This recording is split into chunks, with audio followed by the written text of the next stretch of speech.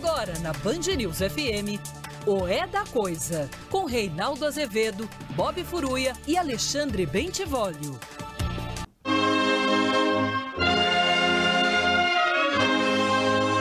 Eu sou Michel Temer, estou falando aqui da Presidência da República. É com muito prazer que eu cumprimento neste dia do aniversário. Eu dou um grande abraço, parabéns, as minhas felicidades e os votos de muito sucesso. E tem mais gente. Happy birthday to you, happy birthday to you, happy birthday, happy birthday to you.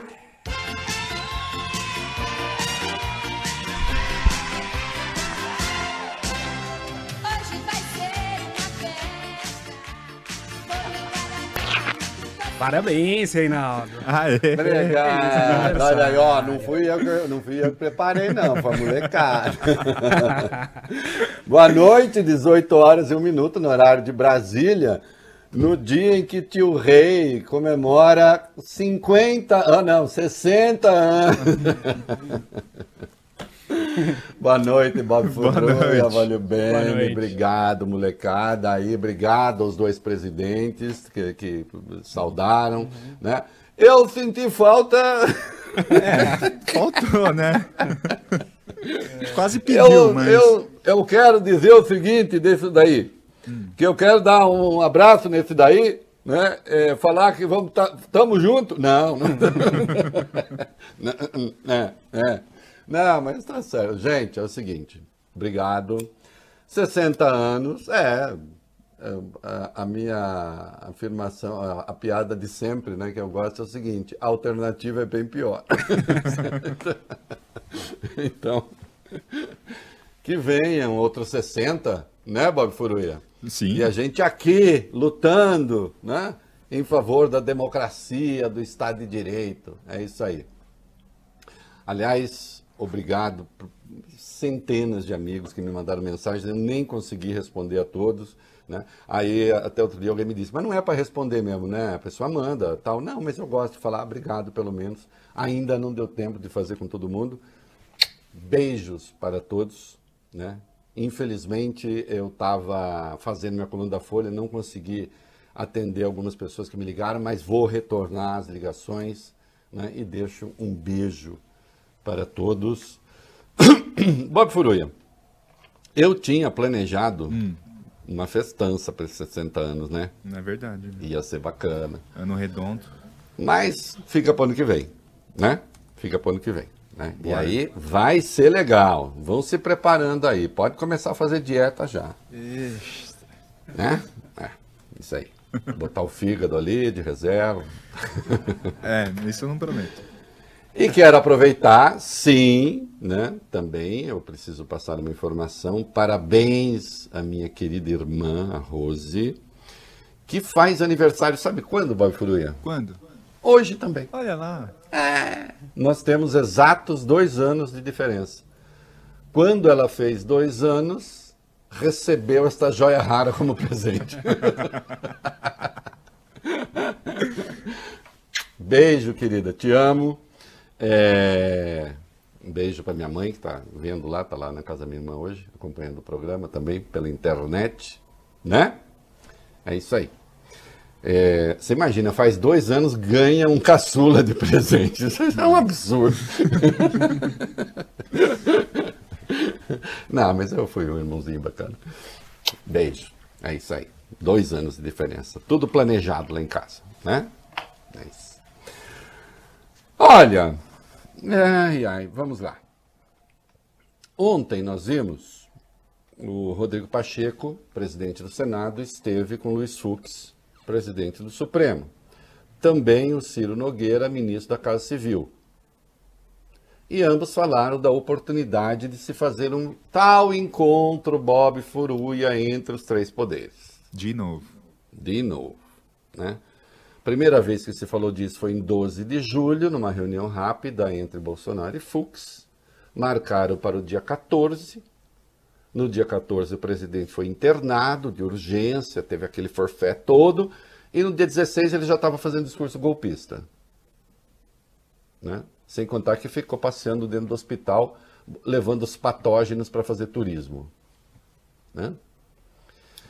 E, portanto, não houve o encontro. E o presidente, a escalada golpista, a partir de então, assumiu proporções inéditas. Bom, vai assumindo sempre. Né? Até que Fux disse, não tem mais encontro, porque é preciso dialogar com as pessoas que querem dialogar. É óbvio. Né? E até o jornalismo de aluguel disse, olha, rompimento do diálogo. Enfim, meu Deus do céu. Né? E ontem voltou a falar desse encontro. Eu escrevi hoje de novo a respeito, na minha coluna no UOL, lembrando que nenhum dos poderes tem nada a fornecer a Bolsonaro a não ser a lei. A propósito, voglio bene, o presidente do Congresso não é justamente o presidente do Senado, Rodrigo Pacheco? Sim. Ele não estava com Fux? Uhum. Não era diálogo entre poderes?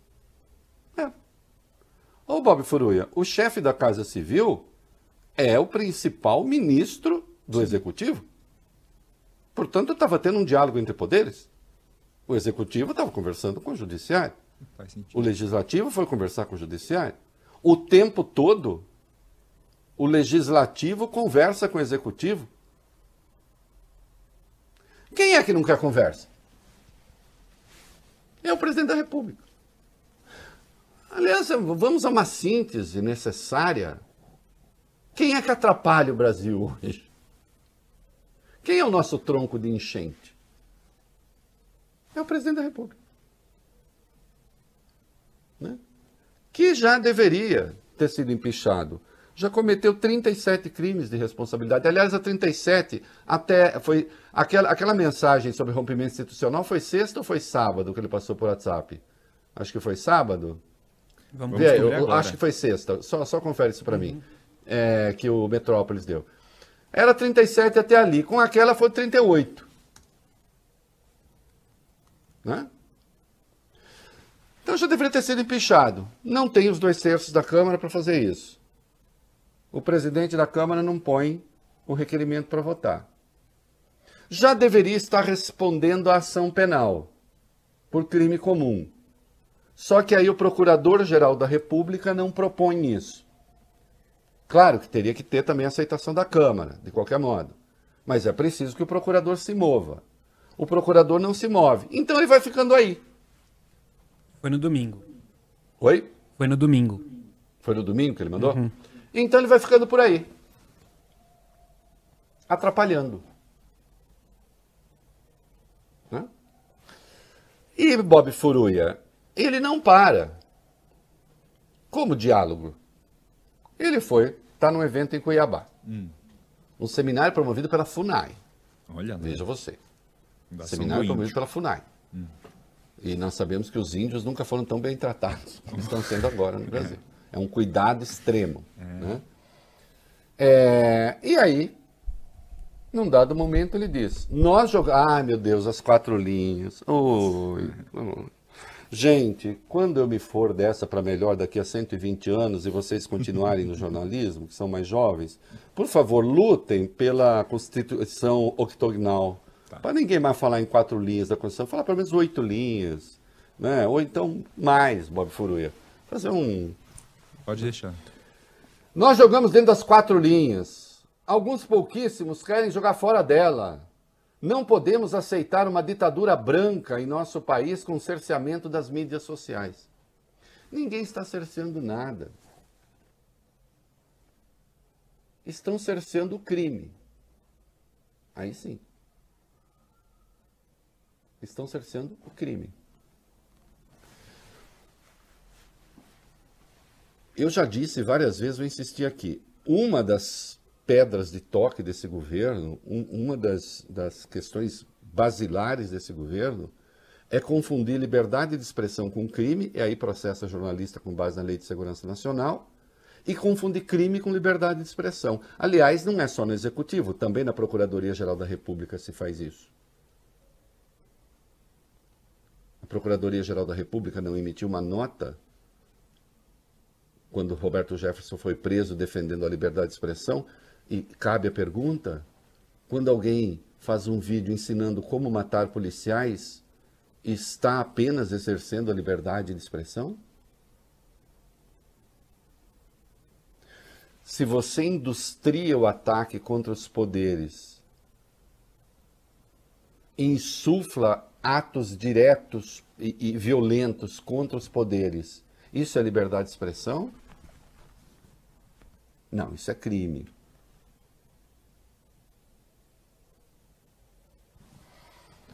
E claro, né, a direita agora virou a defensora da liberdade de expressão. Ah, era quem diria, né? Aqueles que defendem a ditadura, que defendem os trogloditas que mandavam as pessoas para o pau de arara, agora vem defender liberdade de expressão. O que está se cerceando é o crime. E noto que hoje é preciso analisar bem, ele não está restrito a essas páginas excelentes do bolsonarismo, não. É preciso saber quem está lucrando com a pregação em favor do golpe de Estado, da intervenção militar, do ataque aos poderes. E Bolsonaro disse que vai à manifestação do 7 de setembro, em São Paulo, uma manifestação que, atenção, é uma manifestação, toda a sua convocação deixa claro que é uma manifestação contra o Supremo e contra o TSE. Uma manifestação contra as instituições, que contará com a presença do presidente da República. Que o crime de responsabilidade está contratado, não tem a menor dúvida. Vamos ver quantos crimes comuns se cometerão ali. E no caso dos crimes de responsabilidade, Bolsonaro poderá contar com a omissão de Arthur Lira, presidente da Câmara, que não põe para tramitar pedidos de impeachment. E no caso do crime comum, poderá contar com a omissão da Procuradoria-Geral da República. Do senhor Augusto Aras e de quantos prepostos existam ali para condescender com esses crimes, a exemplo do que fazem as manifestações da subprocuradora-geral Lindor Araújo, enviadas ao Supremo. Então é preciso que tenhamos claro que hoje entes que poderiam fazer a defesa da democracia e do Estado de Direito, porque são suas atribuições, não estão fazendo. E a muralha de defesa dos direitos virou o Supremo. E é por isso que amanhã na Folha eu escrevo um texto cujo título no jornal, que tem limite de toques, é um texto em defesa do Supremo.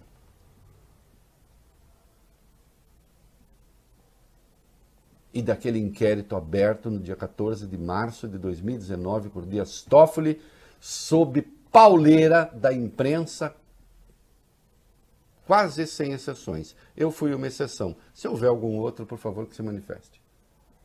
Não, colunistas houve, juristas houve, o Lênin Streck, por exemplo. Agora, jornalista, eu realmente não lembro. O Brasil tem alguma dificuldade em reconhecer, Bob Furuia, Vólio Bene, quando a liberdade está sob ataque. A gente tem aquela máxima de que as instituições não correm risco. Meus queridos meninos jovens, esses moços, pobres moços, se soubessem que... Eu estava ontem, Bob Furuia, passei uma parte da noite, eu olho bem, estudando essas coisas. Dos 132 anos de República, sabe quantos nós temos de realmente liberdade plena, ampla? Quantos? 32, que são esses de 88 para cá. 33. Da Constituição para cá. da Constituição de 88 para trás, nós temos estágios variados de restrições à liberdade, passando pelos extremos das ditaduras. O extremo do período do Estado Novo, ou se a gente quiser voltar um pouco, Marechal Deodoro, Estado Novo, AI-5. Os extremos da ditadura sobre a República. Então esse negócio de que a liberdade não corre risco no Brasil é mentira, ela corre risco. É preciso quem a defenda. E se cabe ao Ministério Público fazer a defesa e se ele não faz, é preciso que alguém faça. E por isso, a minha defesa do Supremo e meus aplausos ao Supremo. Vamos voltar a esse assunto ainda quando falarmos da entrevista que Augusto Aras deu à Folha de São Paulo, com trechos francamente incompreensíveis. E quem fala aqui é alguém que se especializou no estudo de texto.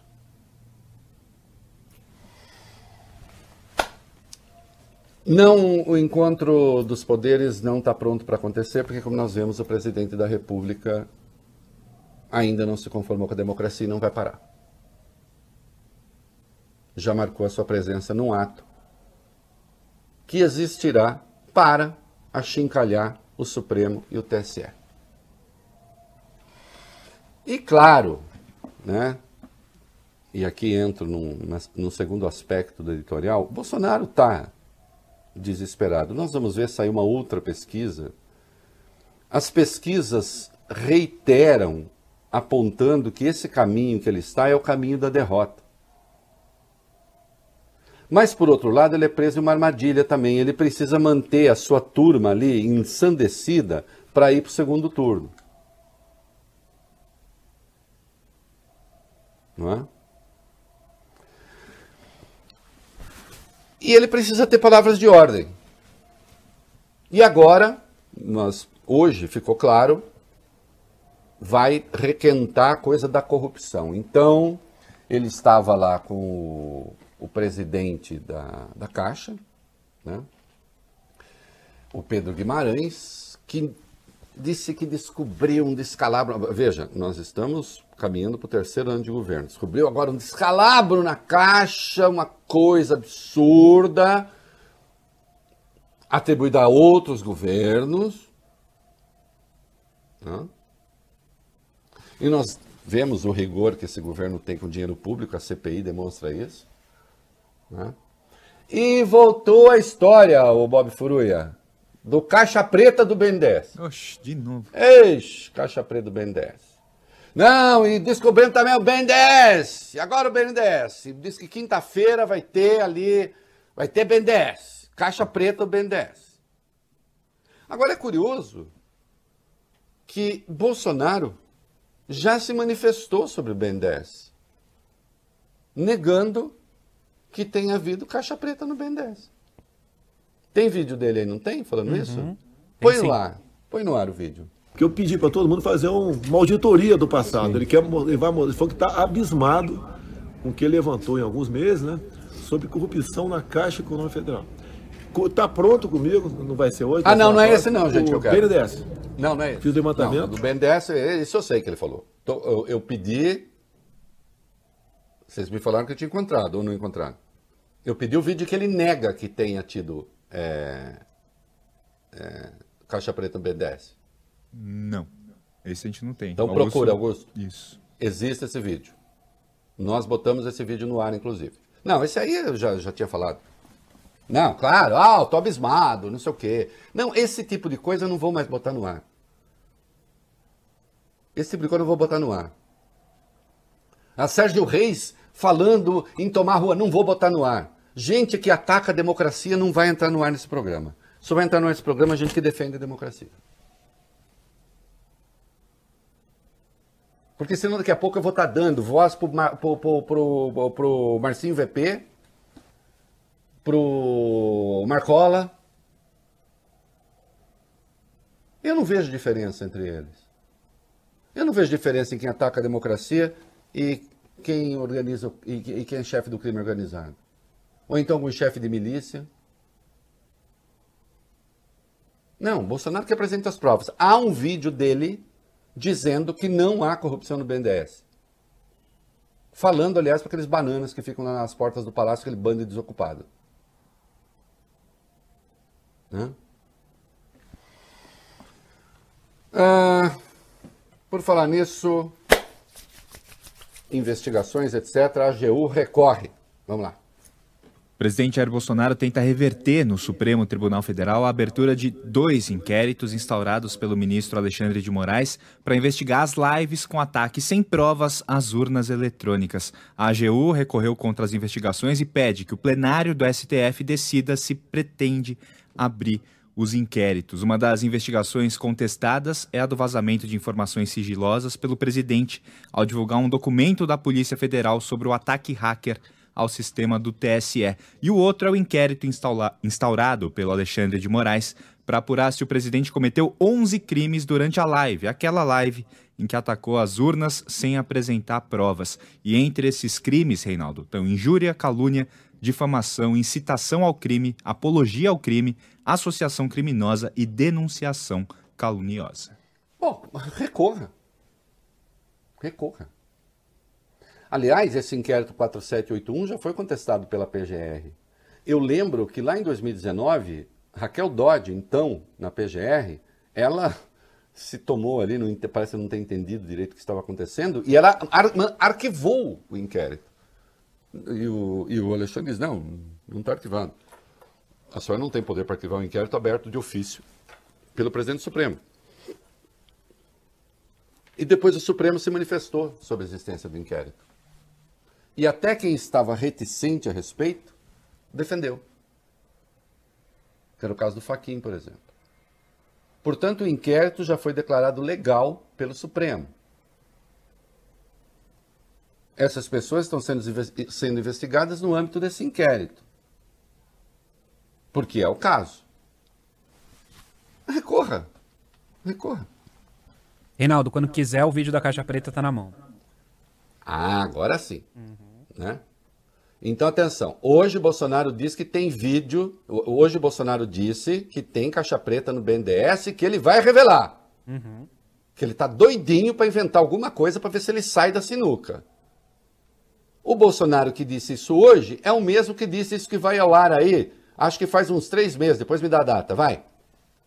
A caixa não é caixa preta aquela. Tudo foi aprovado por alterações e medidas provisórias. Então não foi caixa preta, na verdade. Está aberto aquilo lá. Eu também pensava que era caixa preta. Mas você vai declarar? Está aberto no site do BNDES. Tá? E os empréstimos todos para outros países aí. Até eu falei outro dia, né, que o pessoal, alguns me criticam que eu estou concluindo obras do PT. Só que o PT, é verdade, algumas obras concluem sim. Agora, o PT não deixou obra inconclusa fora do Brasil. Tudo bem, tá atacando o PT e tal, não sei o que. Agora, se não tem caixa preta, tá tudo claro. Faz pouco mais de 2 meses, foi no dia 17 de junho. Pronto. E agora ele vai inventar a caixa preta. Isso chama desespero.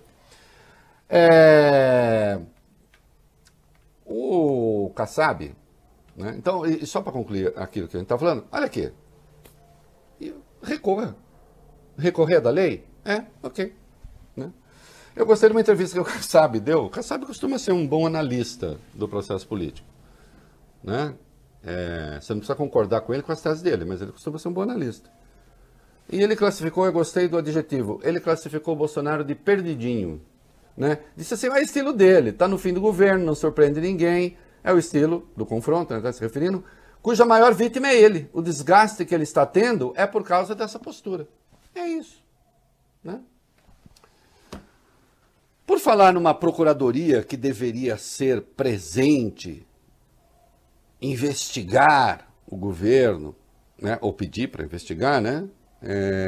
Não, mas não é isso. Nós vimos que a doutora Lindora fez, né, nas manifestações ao Supremo. Ela sempre teve essa coerência, meninos? Como é que é? Vamos lá. A subprocuradora da República adotou parâmetros diferentes em casos praticamente iguais. Como você disse ontem aqui no editorial, a subprocuradora Lindor Araújo não viu nada de errado em o presidente Jair Bolsonaro não usar máscara e promover aglomerações. Também não viu crime no fato de o presidente ter tirado a máscara de uma criança. Só que há mais ou menos um ano, Lindor havia adotado uma posição inversa, contrária, e pediu que o desembargador Eduardo Siqueira, do Tribunal de Justiça de São Paulo, fosse investigado exatamente por não usar máscara em via pública no calçadão de Santos, no litoral paulista. Então, notem, as duas manifestações da Lindora, senadores vão recorrer ao Conselho Nacional do Ministério Público, subprocuradores gerais vão recorrer ao Conselho Superior do Ministério Público, aquilo é um descalabro. Eu convido vivamente o ministro Ricardo Lewandowski e a ministra Rosa, não sei se já se manifestaram, a recusar, simplesmente a ignorar o parecer da Lindora, porque eles podem abrir a investigação, eles não podem abrir a ação penal, a investigação eles podem, o inquérito eles podem. E eu os incito a fazê-lo diante das barbaridades que vai ali. E a barbaridade é tal que esta mesma senhora, diante daquele desembargador esquisito que resolveu passear em Santos sem máscara, naquele caso ela pediu investigação. Qual é a diferença? A diferença está no fato dela ser amiga da família Bolsonaro? É uma pergunta.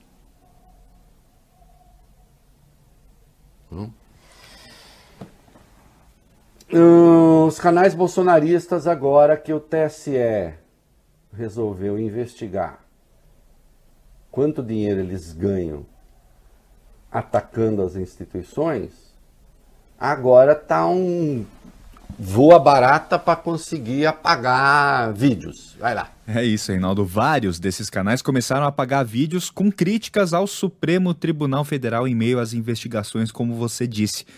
O levantamento é da empresa de análise de dados a Novelo Data, que filtra publicações com palavras-chave.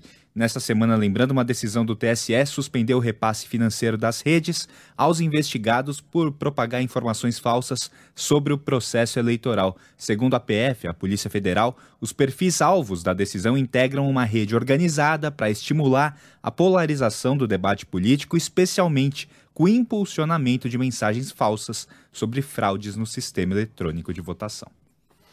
Olha, o Bob está empregando aí, que o Bob cuida da produção, não sei se essa foi ele que redigiu, o Bob emprega uma linguagem que a imprensa tem empregado, sites que estimulam a polarização política. Não há mal nenhum estimular a polarização política. Qual mal? Aliás, em certo sentido, viva a polarização política. Hein, Rei?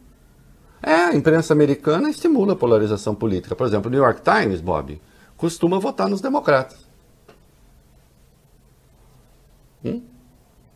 A Fox News, nos republicanos. A CNN, nos democratas. O Wall Street Journal, mais próximo dos republicanos. Às vezes varia um pouco, depende um pouco das figuras. A questão não é estimular a polarização política. A questão é estimular a delinquência política. Estimular o crime.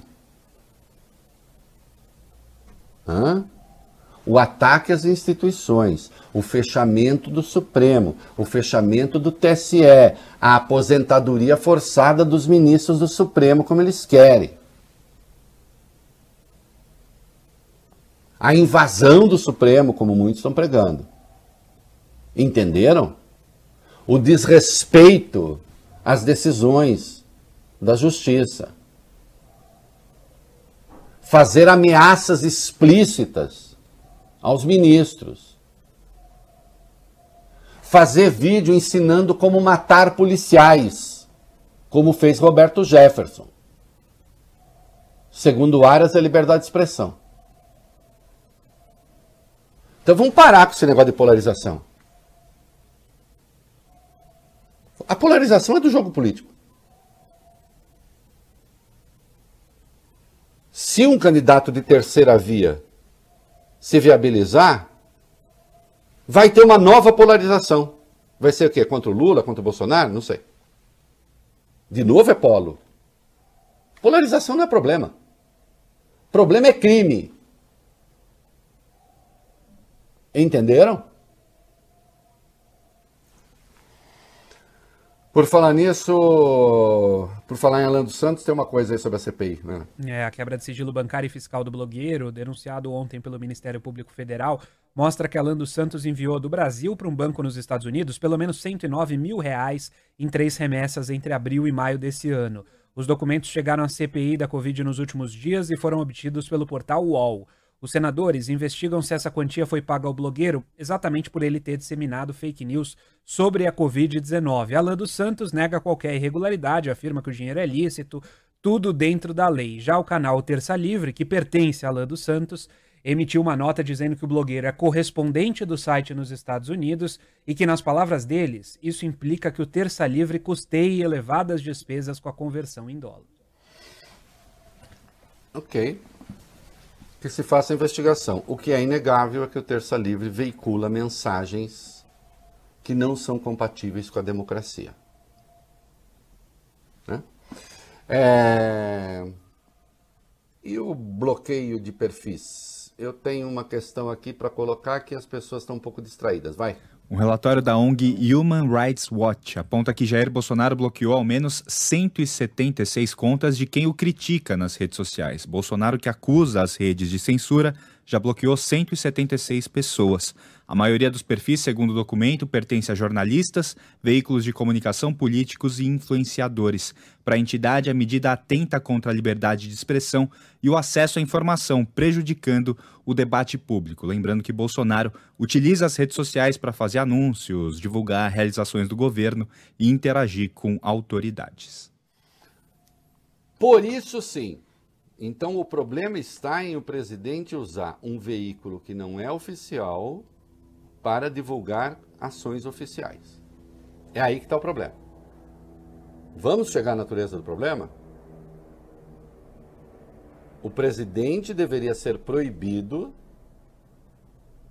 de informar primariamente ações do governo no seu perfil pessoal. É isso que tem que ser proibido. Ele vetar no seu perfil pessoal este ou aquele, eu realmente não vejo problema. Sabe por quê? Quem está nessa militância está se preparando para cair na boca do tubarão.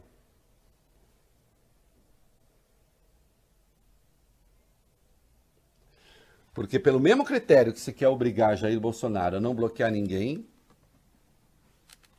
se pode impor às redes que sejam proibidas de excluir textos fascistoides que incentivam a violência, que incentivam o fechamento dos 3 poderes, que incentivam o golpe de Estado. Entenderam? Porque hoje as redes têm autonomia para isso. E eu acho que tem de ter, é um contrato entre privados. Há termos de uso. Se você desrespeita os termos de uso, e um dos termos de uso é não fazer campanha de ódio, a rede tem de ter o direito de excluir. Tanto é que o Bolsonaro quer proibir. Por que o Bolsonaro quer proibir que se excluam das redes mensagens de ódio? Porque a sua turma depende das mensagens de ódio. Ora bolas. Se se diz que um perfil pessoal é público e não é,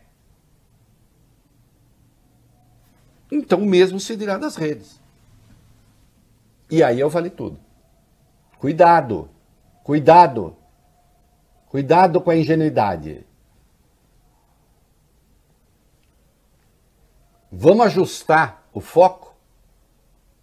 Ajustar o foco significa proibir Bolsonaro de anunciar, sob pena de cometimento de crime, ineditamente ações de governo em perfil pessoal.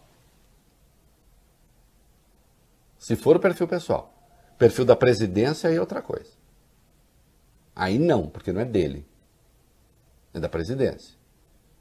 Agora, no dele, se ele quer vetar, ele veta. O que ele não pode é anunciar ali ações de governo.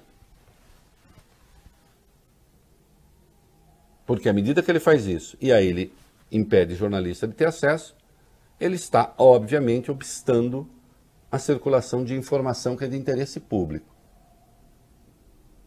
Ficou claro, meninos, o que eu falei? Ficou, né? Sim. Porque a outra tese justifica aquilo que Bolsonaro pretende, que é impedir as redes de excluir as campanhas de ódio.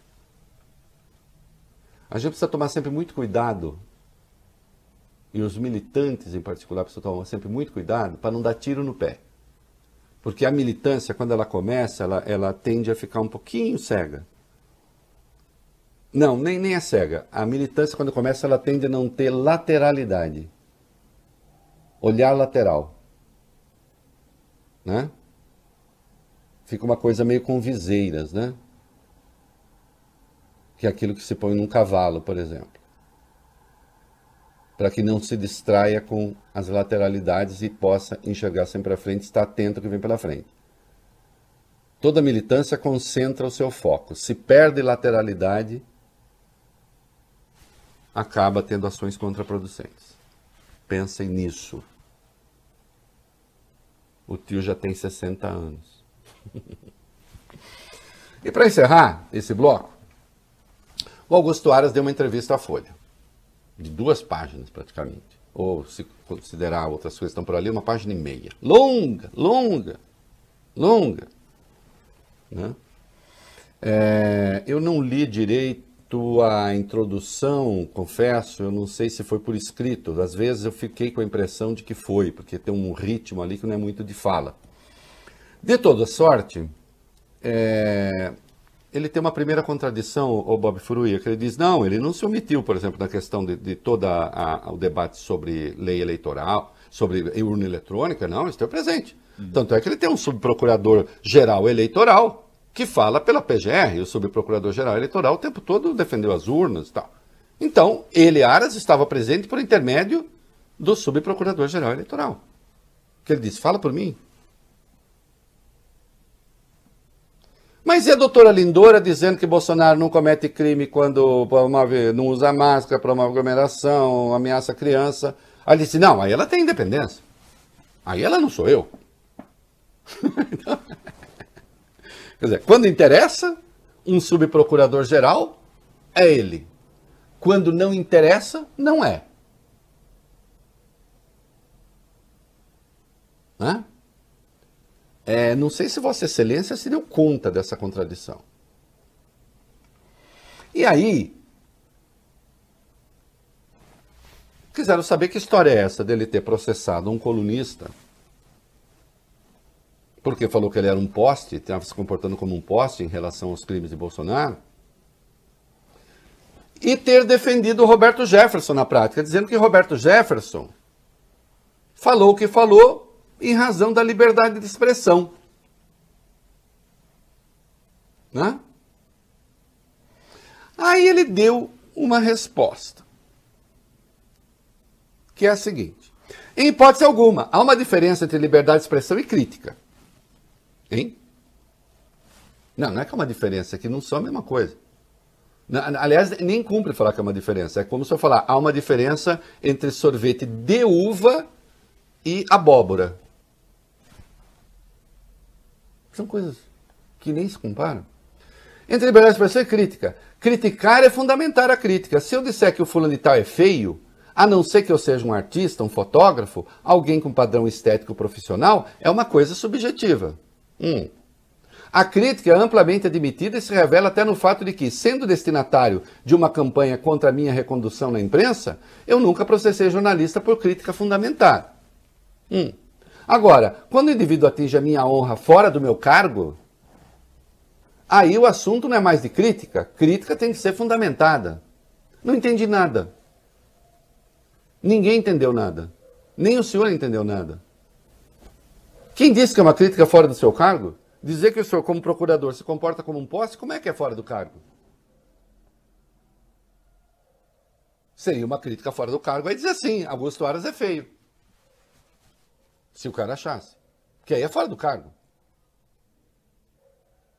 Augusto Aras é barrigudo, Augusto Aras é não sei o quê. Isso seria fora do cargo. Atacar aquilo que o colunista considera a sua inação e a sua omissão, e que eu também considero, é uma crítica sobre o exercício do cargo. A exemplo do artigo que o senhor escreveu no jornal, a sua entrevista também não faz sentido. E eu deixo aqui a pergunta, se a sua assessoria de imprensa quiser mandar a resposta, eu leio aqui no ar ainda hoje. Procurador-Geral da República, me responda. Quando Roberto Jefferson ensina num vídeo como matar policiais, ele está apenas no exercício da liberdade de expressão? Alô, assessoria da Procuradoria-Geral da República. Isso vai chegar para vocês daqui a pouquinho.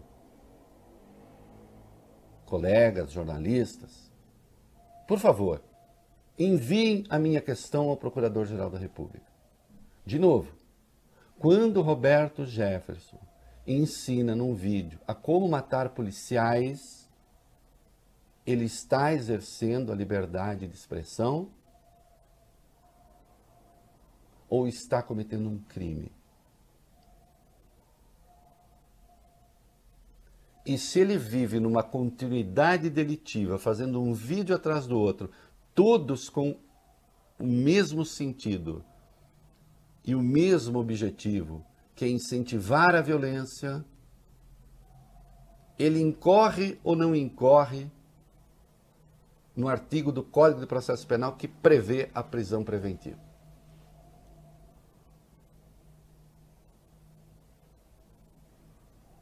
E, finalmente, se a assessoria quiser também, mais uma.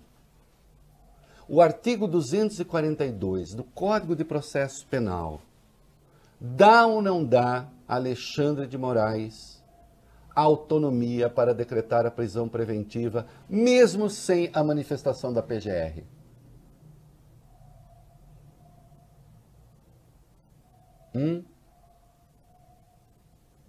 Lerei as respostas no ar com o maior prazer.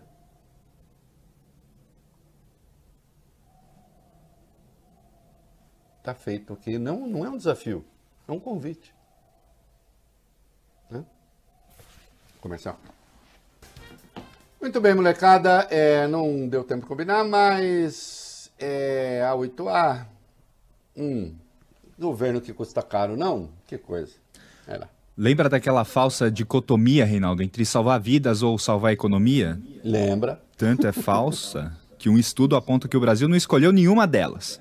Os pesquisadores do IPEA, Reinaldo, Instituto de Pesquisa Econômica Aplicada, concluíram que a pandemia custou, além das vidas, a pandemia também custou dinheiro aos países que tiveram uma resposta lenta à Covid-19, como é o caso daqui, como é o caso do Brasil. Foram mais de 570 mil mortes e o PIB do Brasil caiu 4,1% no ano passado.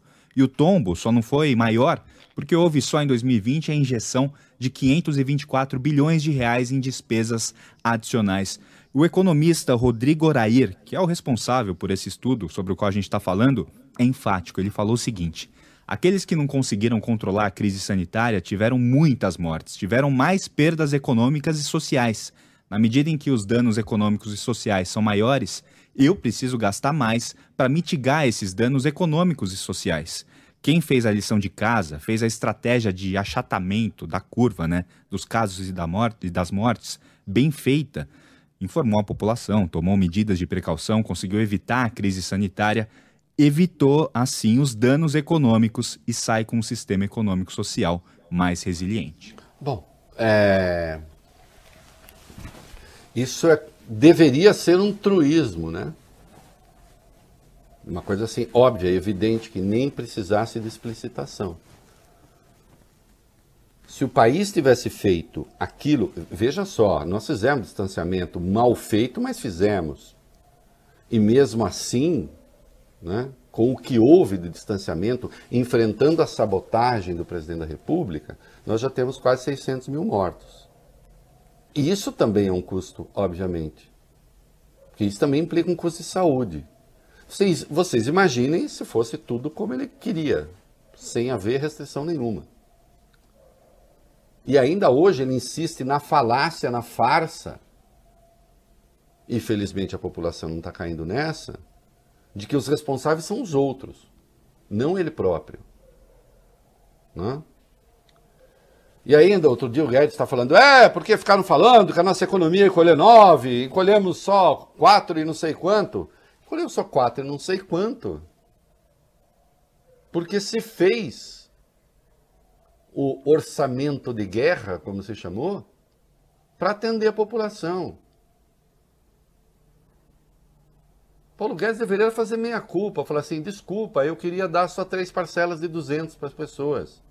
E ainda queria que os empregados fossem para casa sem mais contrato de trabalho, até passar a doença. Quem impôs o auxílio emergencial foi o Congresso. Impôs ao governo. Depois queria estender o auxílio emergencial. O Paulo Guedes falou, não, pararam por 3 meses, a coisa afundou de novo. Aí retomou. 3 meses não, mais. Então isso é evidente. Aliás, um caso que derrubou o governo da Suécia.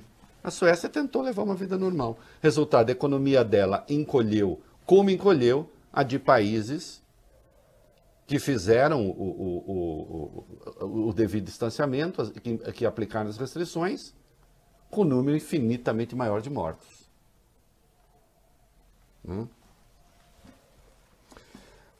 E agora um caso até jocoso. Oh, meu Deus, nós vamos ter que, depois dos Irmãos Karamazov, nós teremos uma outra obra que vai fazer um grande sucesso. Os Irmãos Bolsonaro, vai. São os casos de família, Reinaldo. Tem crise na família Bolsonaro, os filhos 02 e 03. Sem crise eu já acho pavoroso. Carlos e Eduardo, eles deram unfollow, deixaram de seguir nas redes sociais o filho caçula, Jair Renan, o filho homem caçula, né? Deixaram de seguir depois que Jair Renan disse que namoraria uma petista. A gente trouxe essa aqui. O 04 não se deixou abalar e ainda provocou os irmãos políticos, respondendo a um seguidor, disse que eles não são os irmãos favoritos e escreveu o seguinte: gosto mais do Ivan Vale, sem meias palavras é o irmão que me apoia mais, cansei de colar com um nego sem visão. Ivan Vale é filho de Ana Cristina Vale, não tem sangue Bolsonaro, mas ocupa cargo público. Apesar disso, ele trabalha na Secretaria de Esporte, Lazer e Juventude do Estado do Rio. É cedo pra gente dizer que vai ter um Bolsonaro que vai salvar. É cedo, mas quem sabe, né? E eu sei, eu entendo o Carluxo falar o quê? Namorar uma petista? Uma petista eu jamais namoraria. É verdade, Carluxo. É verdade. Vamos começar. Só para não dizer que não falei daquelas flores do Oriente, o Talibã declarou que o Afeganistão passou a ser Emirado Islâmico do Afeganistão, mesmo nome adotado do país quando o grupo extremista assumiu o poder pela primeira vez em 1996. A declaração foi anunciada por um porta-voz que na terça-feira concedeu uma entrevista coletiva, na qual afirmou que o grupo teria atitudes mais moderadas desta vez. Né? Destaco o olé que o governo Biden levou dessa gente, as informações, pelo menos as que foram tornadas públicas, completamente incompatíveis com os fatos, no que dizia respeito ao risco da ocupação iminente do país pelo Talibã. A conversa que ficou de que o Talibã seria bacana, já andou executando pessoas e no interior do país consta já está barbarizando, ali onde realmente nos lugares em que a imprensa não chega, né? E se registra o erro grotesco, e os democratas não são muito bons nisso, cometido pelo Biden em ter mantido o plano elaborado por aquele delinquente, né, que governava os Estados Unidos. E notem que Donald Trump, a grande expressão da nova direita americana, negociou com um grupo terrorista. E Biden manteve os planos da negociação e se assistiu ao espetáculo grotesco a que se assistiu. Né? Ainda sobre assuntos que já falamos, o ministro Alexandre de Moraes do Supremo determina que a Procuradoria-Geral da República se manifeste sobre a eventual prisão domiciliar de Roberto Jefferson, porque a defesa dele entrou em prisão porque diz que ele é um homem muito doente.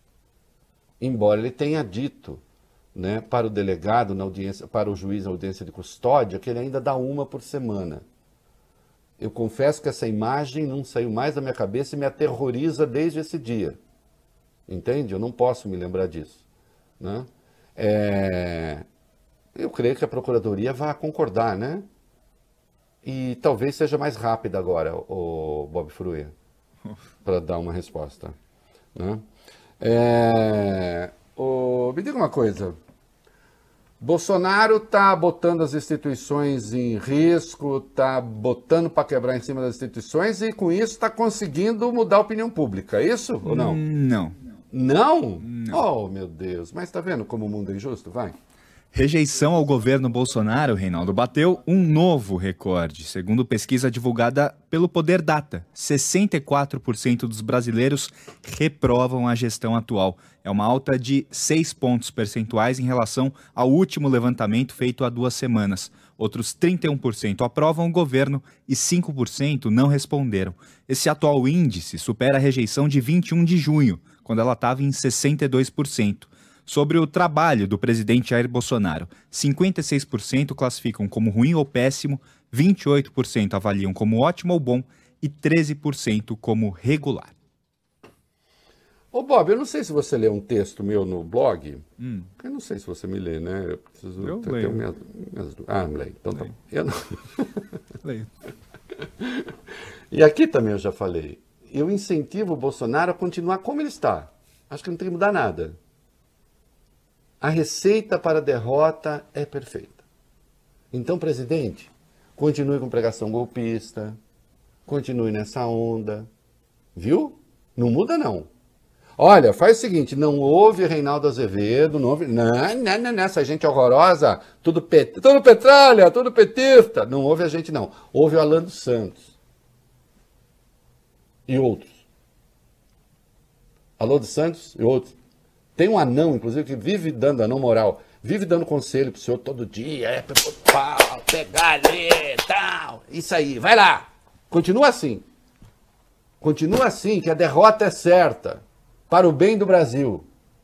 Bolsonaro, salve o Brasil sendo o Bolsonaro. O senhor já nos danou sendo o Bolsonaro. Agora salve o Brasil sendo o Bolsonaro. Não muda não, tá? Continua assim. Que é assim que o povo gosta, é assim que o povo quer, como indicam as pesquisas. Certo? Ou não é bem isso? Não, pelo visto não é bem isso.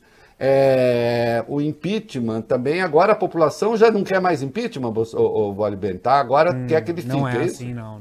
Não é assim também. O índice de pessoas que defendem o impeachment do presidente subiu 8 pontos percentuais em 40 dias. Em 7 de julho, metade dos brasileiros, 50%, apoiavam o afastamento do presidente contra 45 contrários. Agora o impeachment tem um apoio de 58 contra 32. Presidente, é isso mesmo. No 7 de setembro, vai, prega golpe, continua tentando derrubar ministro do Supremo, continua a tirar máscara de criança. É isso aí. Tá? Eu aconselho o senhor não mudar nada. Muita motociata. Sabe aquelas motocicletas que vão 8 milhões de pessoas? Né? É isso. Tem mais moto do que... Tem mais motoqueiro do que... Enfim. Só em Santa Catarina apareceu mais motoqueiro quase que das motos do Brasil. Mas é isso. Vai lá. Vai lá. Continua assim. Essas pesquisas todas mentirosas. Na verdade, o povo não fala outra coisa. Sonha com Bolsonaro todo dia. Eu quero muito Bolsonaro para me salvar. Quero muito que ele continue com esse governo bom. Nunca houve tanto emprego no Brasil, a comida nunca foi tão barata, nunca foi tão bom viver no Brasil como agora. Clima de tolerância, de amor.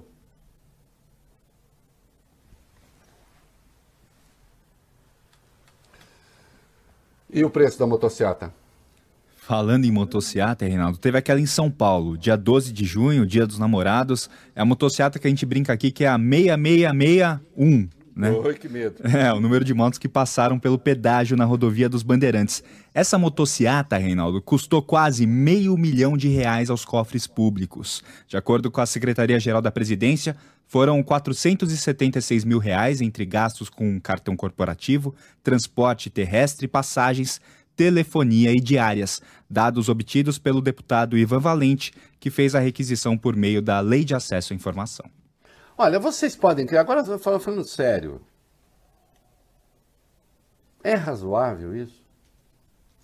Já começou a campanha eleitoral? Porque se tivesse, aí o partido paga, espero.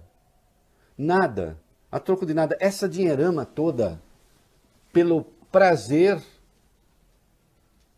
de provocar as instituições, que não é só uma motociata, não, também é para pregar golpe.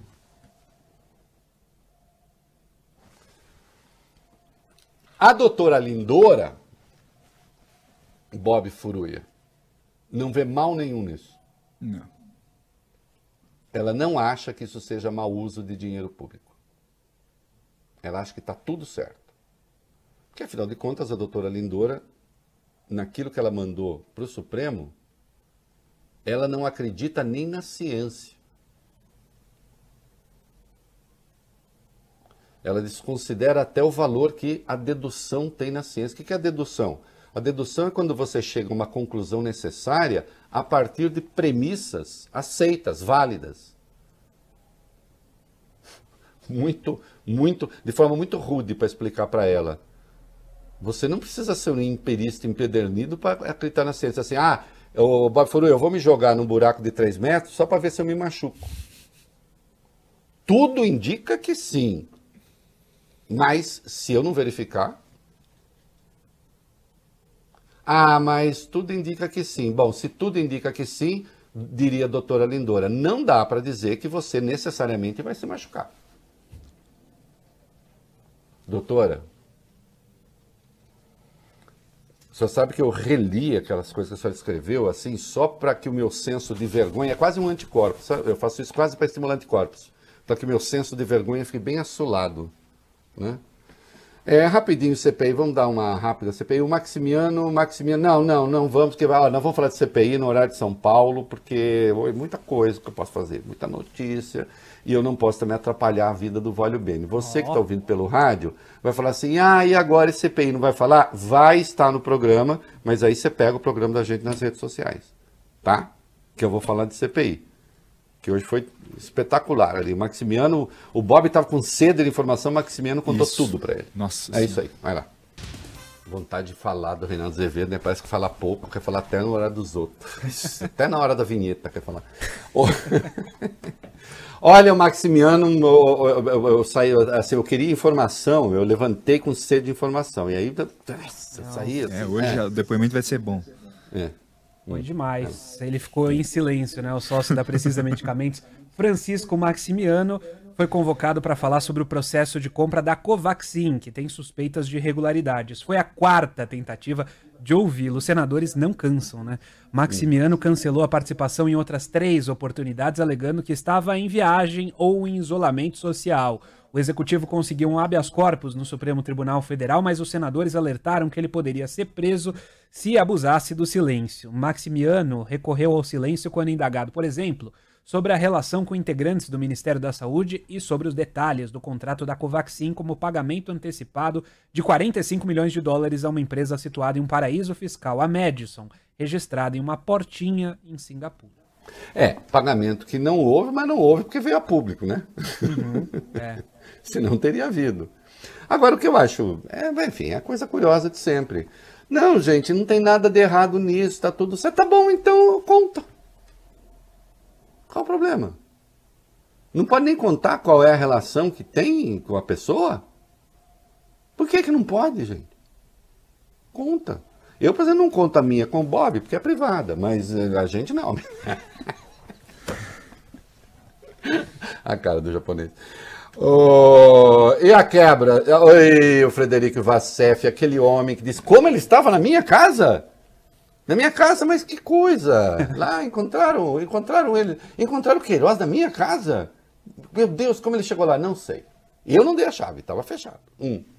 Antes desse depoimento, Reinaldo, a CPI aprovou a quebra de sigilo fiscal do deputado federal Ricardo Barros, o líder do governo na Câmara, e também do Frederico Vassef, advogado da família Bolsonaro.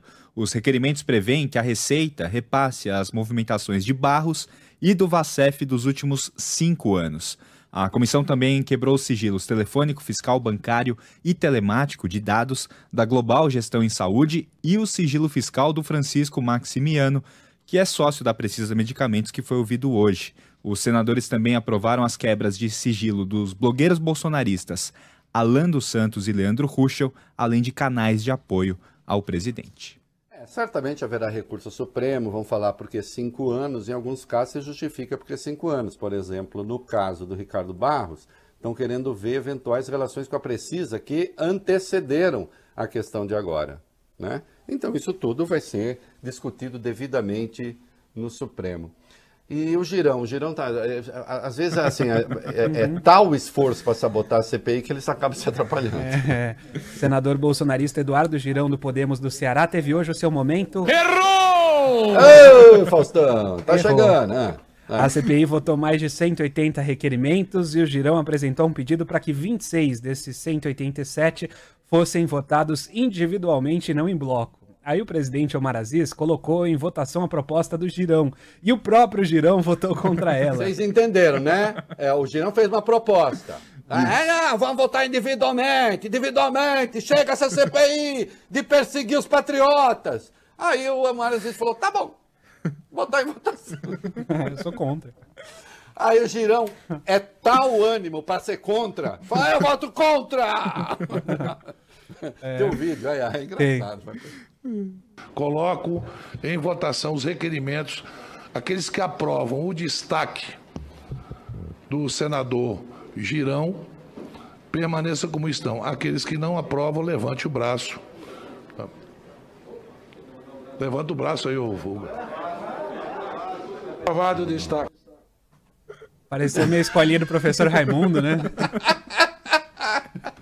Ô Girão, levanta o braço aí para votar na proposta que você fez, pô. Senador, é patético, é isso aí, vai.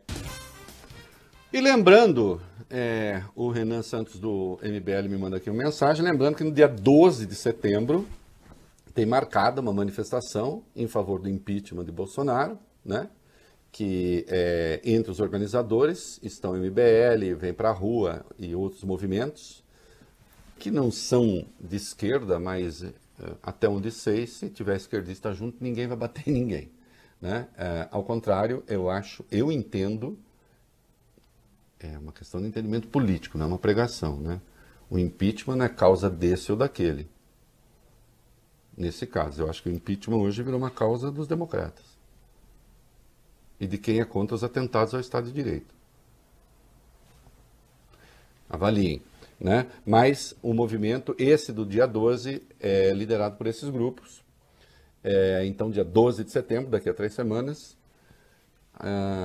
E vai um abraço para o Mário, o pai do Renan, que ouve a gente no carro todos os dias, voltando para casa. Então, abraço, Mário. É isso aí. O Campos Neto. Eu estou mudando, tá, menino? 19. O Campos Neto está dizendo que alguns ruídos internos estão começando a prejudicar a economia. O mercado está caindo um pouco na real, né? Porque até outro dia parecia que existia o Brasil e existia o mercado lá em Marte, na Lua, né? E não. Só que não. Segundo o presidente do BC, o Roberto Campos Neto, Reinaldo, esse ruído deve diminuir quando o presidente Jair Bolsonaro finalmente dizer de onde virá o dinheiro para pagar o novo auxílio social do governo, o Auxílio Brasil. Querem que eu diga tudo, pô. Esse que é o problema. Como é que eu vou? Pede pro Guedes, pô. Vai. O Campos Neto disse o seguinte: assim que o governo explicar o que é o Bolsa Família e como será pago, além de esclarecer que não vai ferir a lei de responsabilidade fiscal ou todos os elementos fiscais que estamos olhando, isso ficará mais claro para o mercado. Assim, pois mas acontece o seguinte, eles não sabem o quanto vai ser, qual é o valor, o que querem e de onde vai tirar o dinheiro. Só isso. Fora isso, eles já têm definido uma coisa, que é a cláusula de exclusão do Bolsa Família. que é um governo que você sabe muito pensando sempre no pobre, né? E o Guedes, o 21, o Guedes falou de precatório. Vamos lá. O calote. O ministro da Economia voltou a dizer que o pagamento de precatórios em 2022 vai afetar de forma muito dura o orçamento da União.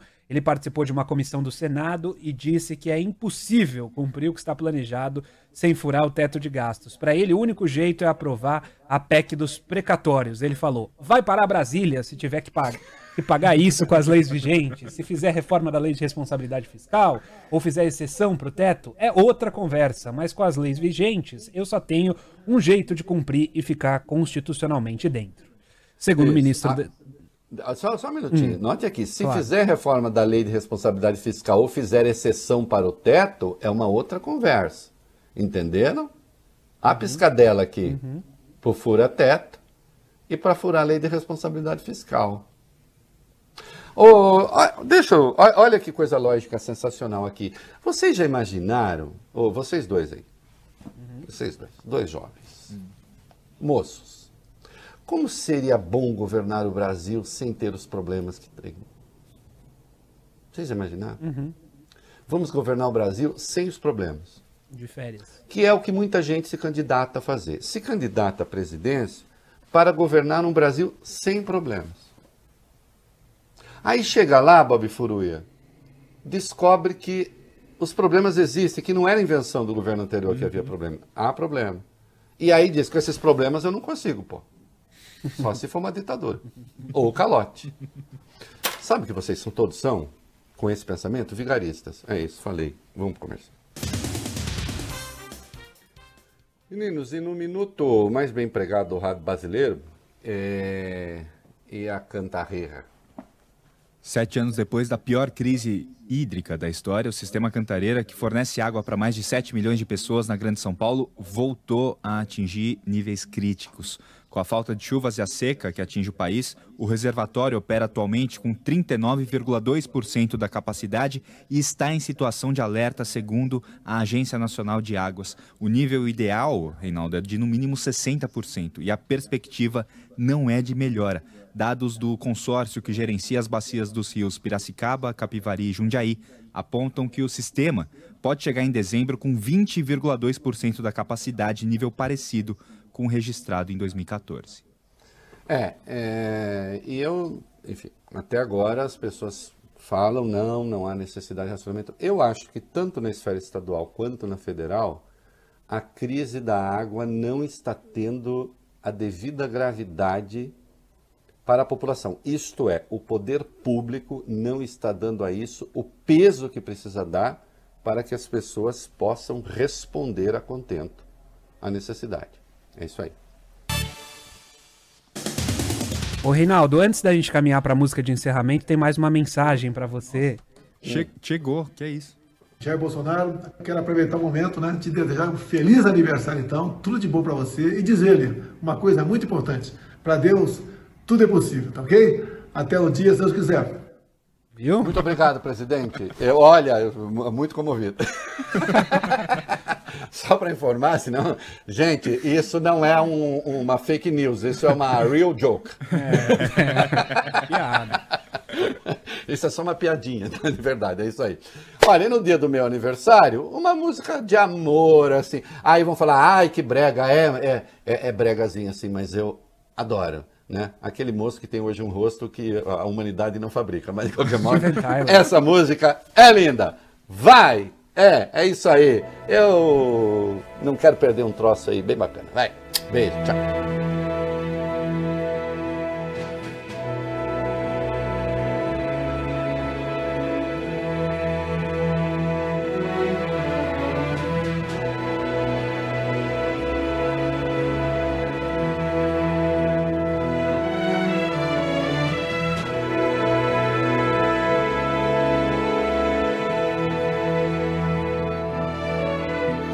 Stay awake just to hear you breathing.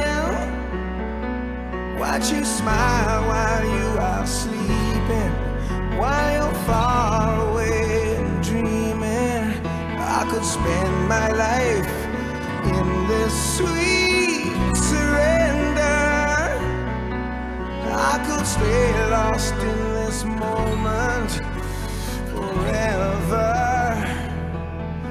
Every moment spent with you is a moment I treasure.